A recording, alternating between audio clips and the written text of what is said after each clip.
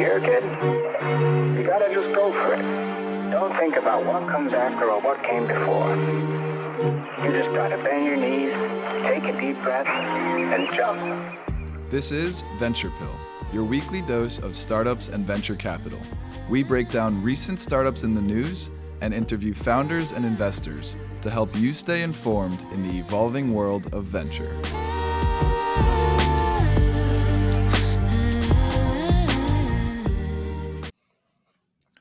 On this week's dose, we have the honor of hosting David Beazley, managing partner of Purple Arch Ventures, which is one of the largest alumni ventures funds focused on Northwestern University alumni and friends of the community. David, it's truly an honor. How's it going? It's going great. And had I known I was going to be on camera, I actually would have combed my hair for you guys. You look dynamite. Don't worry about it.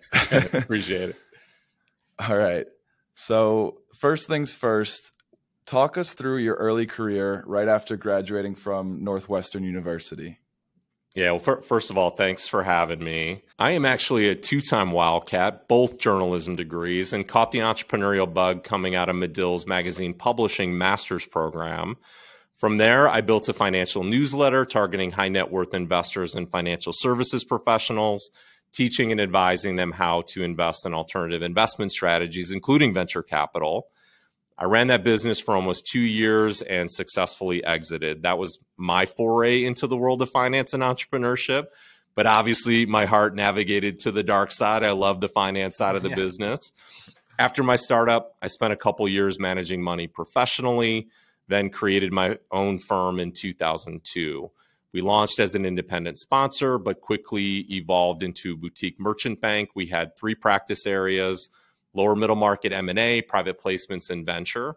But by the end of 2016, the only thing I was having any fun doing was investing in venture stage businesses and trying to leverage my own social capital and intellectual capital to advance the initiatives of those companies we invested in, to effectuate positive outcomes for me and all the syndicate investors who invested alongside of me. Awesome. And what drew you to Alumni Ventures specifically? Opportunistically, for both of us, I think. It was at the end of 2016 when this scrappy startup just outside of Boston came calling on me, touting this franchising model for alumni venture investing. I got to admit, I was really skeptical at first, especially since I was managing a lot more money than they were. So I had my analyst at the time look back at 25 years of venture deals, focused on the top 500 deals being done each annual cycle. What he found quickly convinced me that this wasn't a good idea. It was actually a great idea. Methodology is important here, so excuse me for getting into the weeds for just a moment. We looked at the top 50 firms, including Benchmark, Sequoia, NEA, Kleiner, Andreessen, Google, Venrock, Bessemer, Excel, Lightspeed, et cetera, and specifically looked at deals that more than one of these top firms invested in. Through that overlap, a pattern emerged. 98.5% of the time, let me repeat that number since it is statistically significant, 98.5% of the time we found a founder, executive, board member, angel investor, or the lead partner in the venture firm leading the round of financing attended one of our alumni venture schools. Pretty remarkable. That's when I knew Alumni Ventures wasn't a good idea. It was a great idea, and I jumped in with both feet. Fast forward to today, Purple Arch now has raised its 6th fund at the most opportune time since I started being a venture firm with dry powder. We're currently the largest fund at Alumni Ventures. We have a significant amount of the AUM, including syndication dollars, which are individual deals our LPs get to invest in alongside our funds. Awesome. And is there a specific investment thesis for Purple Arch and Alumni Ventures? And what kind of deals do you personally like? Yeah, thanks for asking. There is actually. Our focus and our thesis revolves generally around investing in the future economy. We are deliberately diversified across stage, industry, geography, and lead investor. But that might be a little bit too broad, so let me actually be more specific without giving away any of our trade secrets. In general, we like companies solving hard problems. If they're successful, they can build value for all the stakeholders, including the investors, if we're lucky enough to get into those opportunities. We also like category creators, defining a net new problem and creating a net new solution. With existing categories, the economics have already been established. And even if you build a better solution, the price has already been set. With a new category, those economics haven't been established, and setting the price becomes the driver. Don't get me wrong, though, guys. I like disruption, too. Definitely a buzzword in our industry, especially if there's non-consensus, meaning the price hasn't been bid up yet. If everyone agrees it's a good idea, valuations get inflated, and there's probably already a competitor in the space capturing market share. The trick is to find those deals before all that happens. Airbnb, for me, is a great example. Most thought no one would let strangers stay in their home, no matter what they were willing to pay. But VRBO, HomeAway, and Airbnb proved those naysayers wrong, and they were really the quintessential examples of the sharing economy, which brings up another great point about deals that I like. Bill Gross, the legendary founder of the startup studio Idea Lab in California, did an extensive study and determined that timing was the number one driver of a startup's success. Don't be too early. Launch in that Goldilocks zone and hit the market when it's ready to receive your value proposition. For Uber, Lyft, Airbnb, and others, they launched when the economy was struggling. Sharing your excess and turning it into spendable dollars seemed like a great idea at the right time, and we will certainly see opportunities like this emerge from this downturn as well. Personally, also have an affinity for marketplaces. I was an early investor and operator in a marketplace business and learned a lot of valuable lessons from that experience. To build a successful marketplace, especially a two-sided one, at least one side of that equation needs demand that is beating a path to your door. Creating demand and selling both sides becomes difficult and incredibly expensive.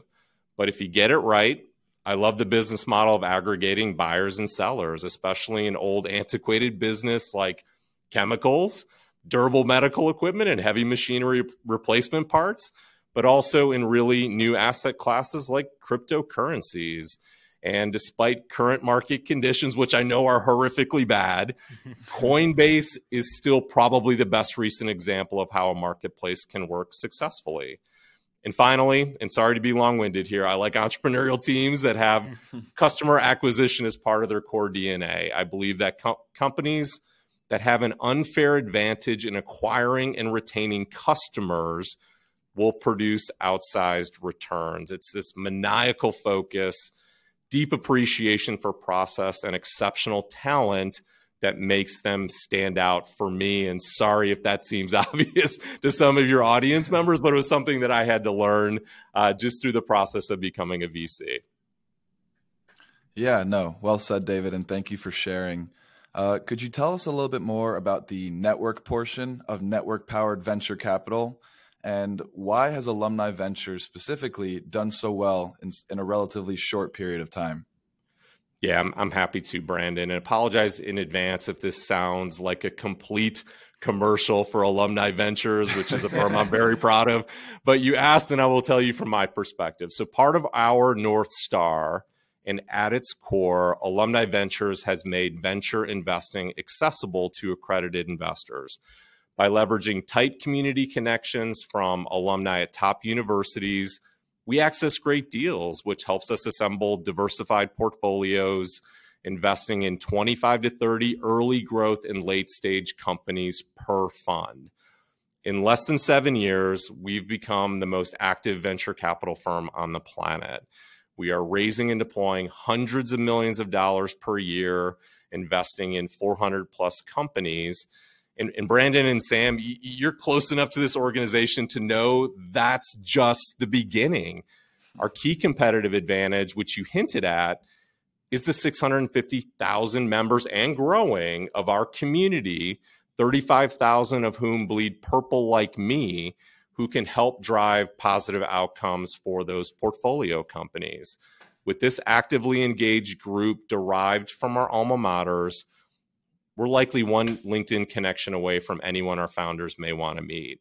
Alumni Ventures is truly network-powered VC at its best, creating a virtuous circle of value. So we're building something great here, and we would love anyone and everyone who hears our message today to be part of our story in some way, either as an investor, a deal finder / scout, an advisor, a fellow, even an engaged community member who we can activate to help our portfolio companies succeed. Yeah, I had the opportunity to be a fellow myself and a friend of the community. It's been awesome. Can you tell us, David, a little bit more about what differentiates Alumni Ventures from other VC funds out there? Yeah, I mean, in addition to where our capital comes from, right? No pensions, no endowments, all individual accredited investors. I would say one of the fun things I get to do every day is collaborate with really smart people. In addition to the other members of my team, my investment committee, my community managers, which you're a part of, Brandon, my other colleagues running each of the other 17 alumni funds are all investing from the same playbook that we are. We all have the same golden rules of investing. That puts 50 other investment professionals in the field uncovering incredible opportunities we get to invest in as Purple Arch. Almost a third of our portfolio will be deals sourced from the best of what we see from our sibling funds. So for a real world example, we just co-invested in a deal with Blue Ivy, our fund for Yale alums. It's in the battery recycling space, an investment theme we had been researching for some time. They found a great team with great tech in a massive market. And that's just one example of a high quality deal that's being shared every single day at Alumni Ventures.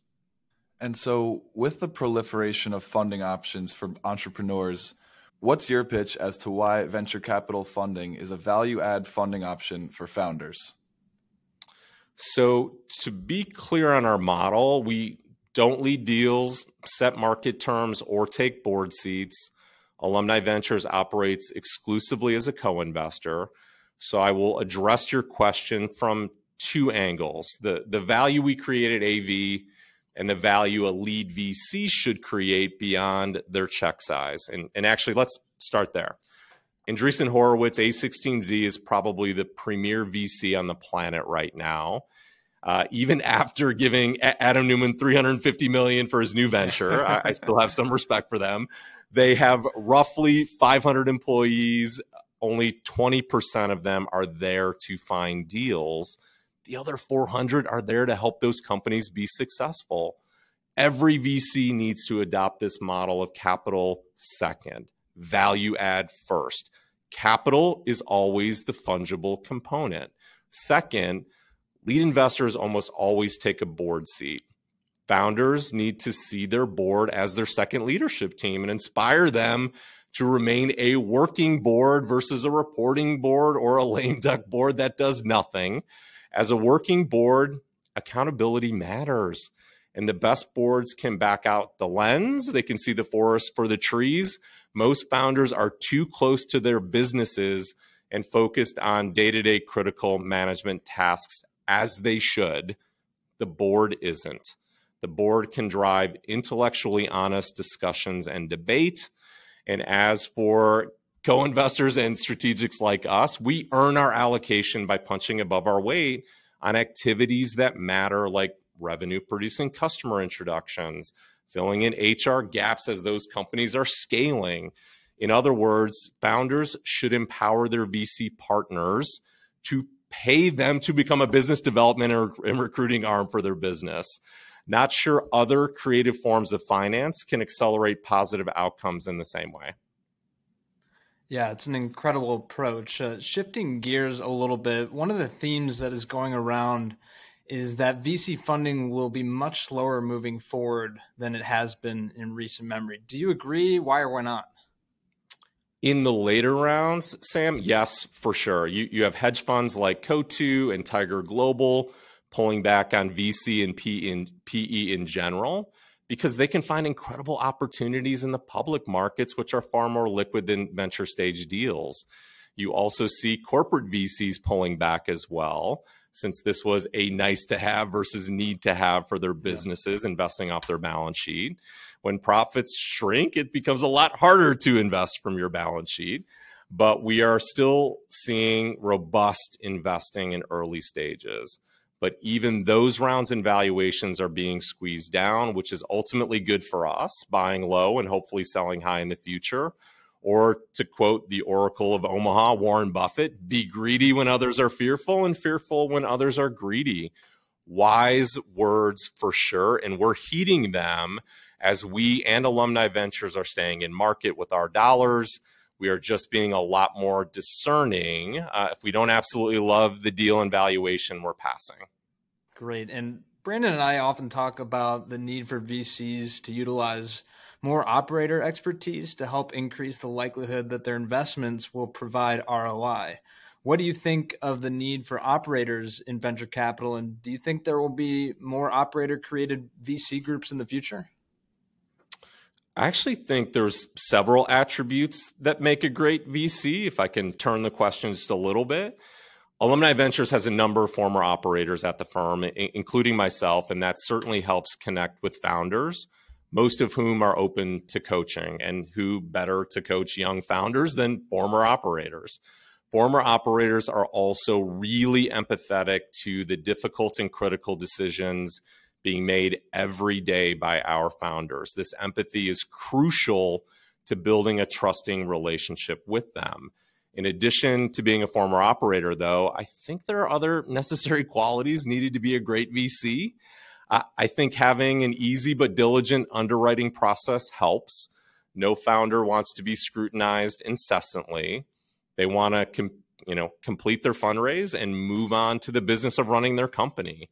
Purple Arch and AV certainly thrive in that easy process. A few other things that make a great VC are, in my opinion, supportive market conditions, of course, thoughtful portfolio planning, a defined thesis, and not accepting the status quo, which is a direct reflection of us, since we're disrupting a business that invests in disruption.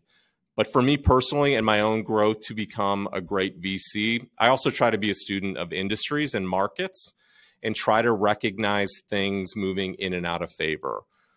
What our limited partners or investors should look for in our team specifically is strong investment experience, startup operating experience, as you mentioned, as well as a compelling investment strategy and a certain amount of diversification. Investors and founders get all of that with Purple Arch Ventures and AV in general. Always great to hear the former operator in you coming out a little bit, poking its head out. David, is there anything else that you would like to share about your career, Purple Arch Ventures, or Alumni Ventures at large? Yeah, thanks for asking, Brandon. At this point, for me, it's about impact. Let me clarify that and give it some context. After being a part of a successful investment exit back in 2015, it was time for me to start giving back to the alma mater that had given me so much. At that point, a few years ago, I joined the New Venture Advisory Board to help Northwestern University advance its experiential learning entrepreneurial curriculum. I also began helping Kellogg and the Farley Entrepreneurial Center initiatives, as well as the Garage, which is our on-campus student startup incubator, mentoring students, judging pitch competitions, teaching about venture, making sure I touched campus at least once per month. But it wasn't enough for me. Then in 2016, I went to a few of our trustees and tried to resurrect the Wildcat Angels. I had a vision for a fund and a dedicated angel group that would invest in alum-led companies. This might sound a little familiar and certainly similar to our model, but I couldn't gain any traction with the university despite what I knew and conveyed to them about pent-up demand. So I tabled my ambition until the opportunity for Purple Arch landed in my lap. As I investigated Alumni Ventures, it seemed like the perfect platform for me to advance my personal initiatives and my desire to give back. So I coined the phrase with purpose, but for profit for our fund. I think what we're doing at Alumni Ventures can have an immense impact on the universities as a whole. I think what we're seeing is that successful entrepreneurs are becoming the new rock stars. They're certainly influential in business. I don't think anyone denies that, but also culture. So as we continue to invest in alum-led companies and highlight their successes, I hope we become a beacon for not just more investment dollars in us, but for more donations to these schools as a whole. The same way donations increase when a basketball team plays in the tournament or a football team goes to a bowl game, right? Our entrepreneurs are a more relevant reflection of how great our universities are. And in my personal experience, the pride and affinity I feel when I read about alums changing the world one company at a time is a mission I want to be a part of for as long as I can. In the case of Purple Arch, our capital can be that catalyst, taking a small part in helping create a successful entrepreneurial ecosystem, boost the status of all of us who attended, and hopefully inspires future alums who have that same affinity and want to give back and pay it forward. That's the mission of Alumni Ventures and Purple Arch. We want to deploy billions over the next 10 years into thousands of alum-led startups. And I hope whoever listens to this wants to join us. Yeah, I'm sure they will. And David, we have 3 final questions for you. The first is, if you could give a younger person career advice to break into venture capital, what would it be? Very quickly, because I know we're running out of time. I'm a long-winded guy at times. Number 1, take every meeting, build your network. It's not just who you know, but who knows you. 2, join our Venture Fellow and Venture Analyst program. Great practical experience, especially for underrepresented folks in the venture realm. 3, work in a startup at some point. See how hard it is. Develop empathy for those folks that are building great companies. 4, become an angel investor and advisor. You can do it with, honestly, just a few $1,000s and some of your time. 5, get smart on new things every day, meaning consume books, blogs, podcasts, make it your mission to gain practical knowledge every waking day. 6, become a scout for a VC firm. And if you're looking for one, we're always looking for great deal flow. So for real, reach out to us and connect with me on LinkedIn. 7, this one's a little self-serving. It's read my white paper, Redefining VC.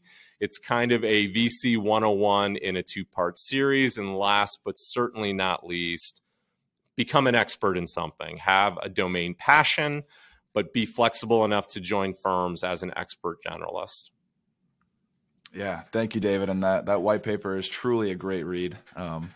Appreciate you listing out some great advice there. Next question, and this one's a little bit personal, so our audience can get to know you just a little bit better. What do you, David Beazley, like to do in your spare time? I think I'm going to be non-original with the first part because like everyone else, I love to travel. I love to see new places. I love to read.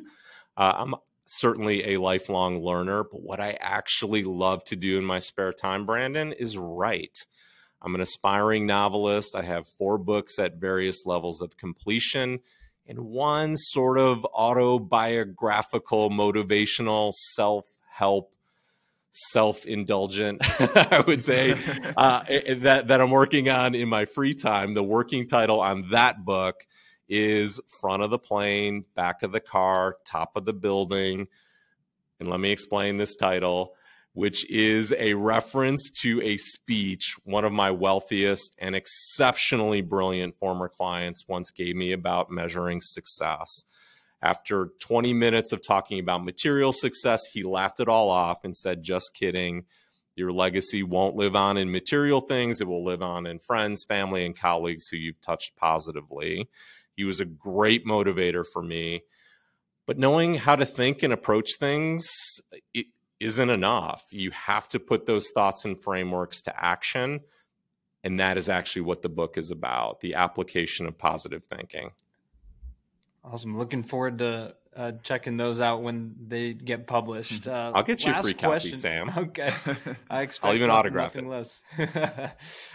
Last question for you, David. Tell us about a favorite quote or a book that you've read lately. I think this dovetails nicely on what I just mentioned. I actually live by a mantra that came to me by way of my exposure to athletics. It was given to me by Steve Musso, a former coach, really a mentor and a motivational speaker. Here are his wise words.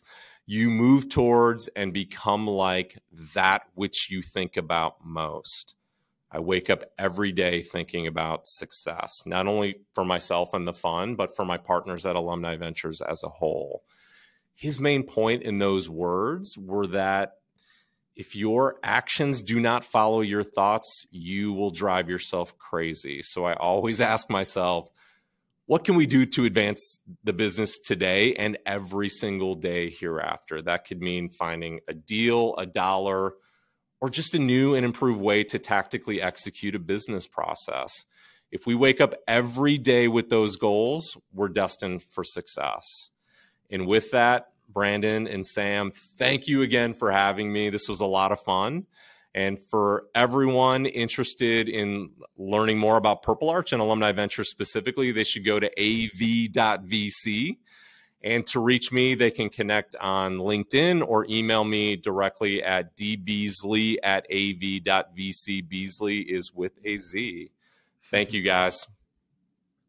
Thanks, David.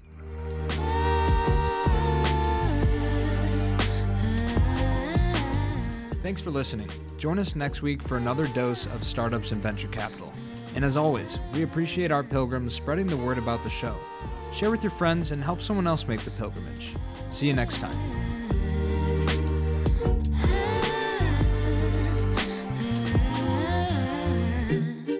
She told me that she only bumps my music when she's lonely. Thinks my vibe's a little low-key, okie dokie, that's alright, but wait, I don't know how to do things different.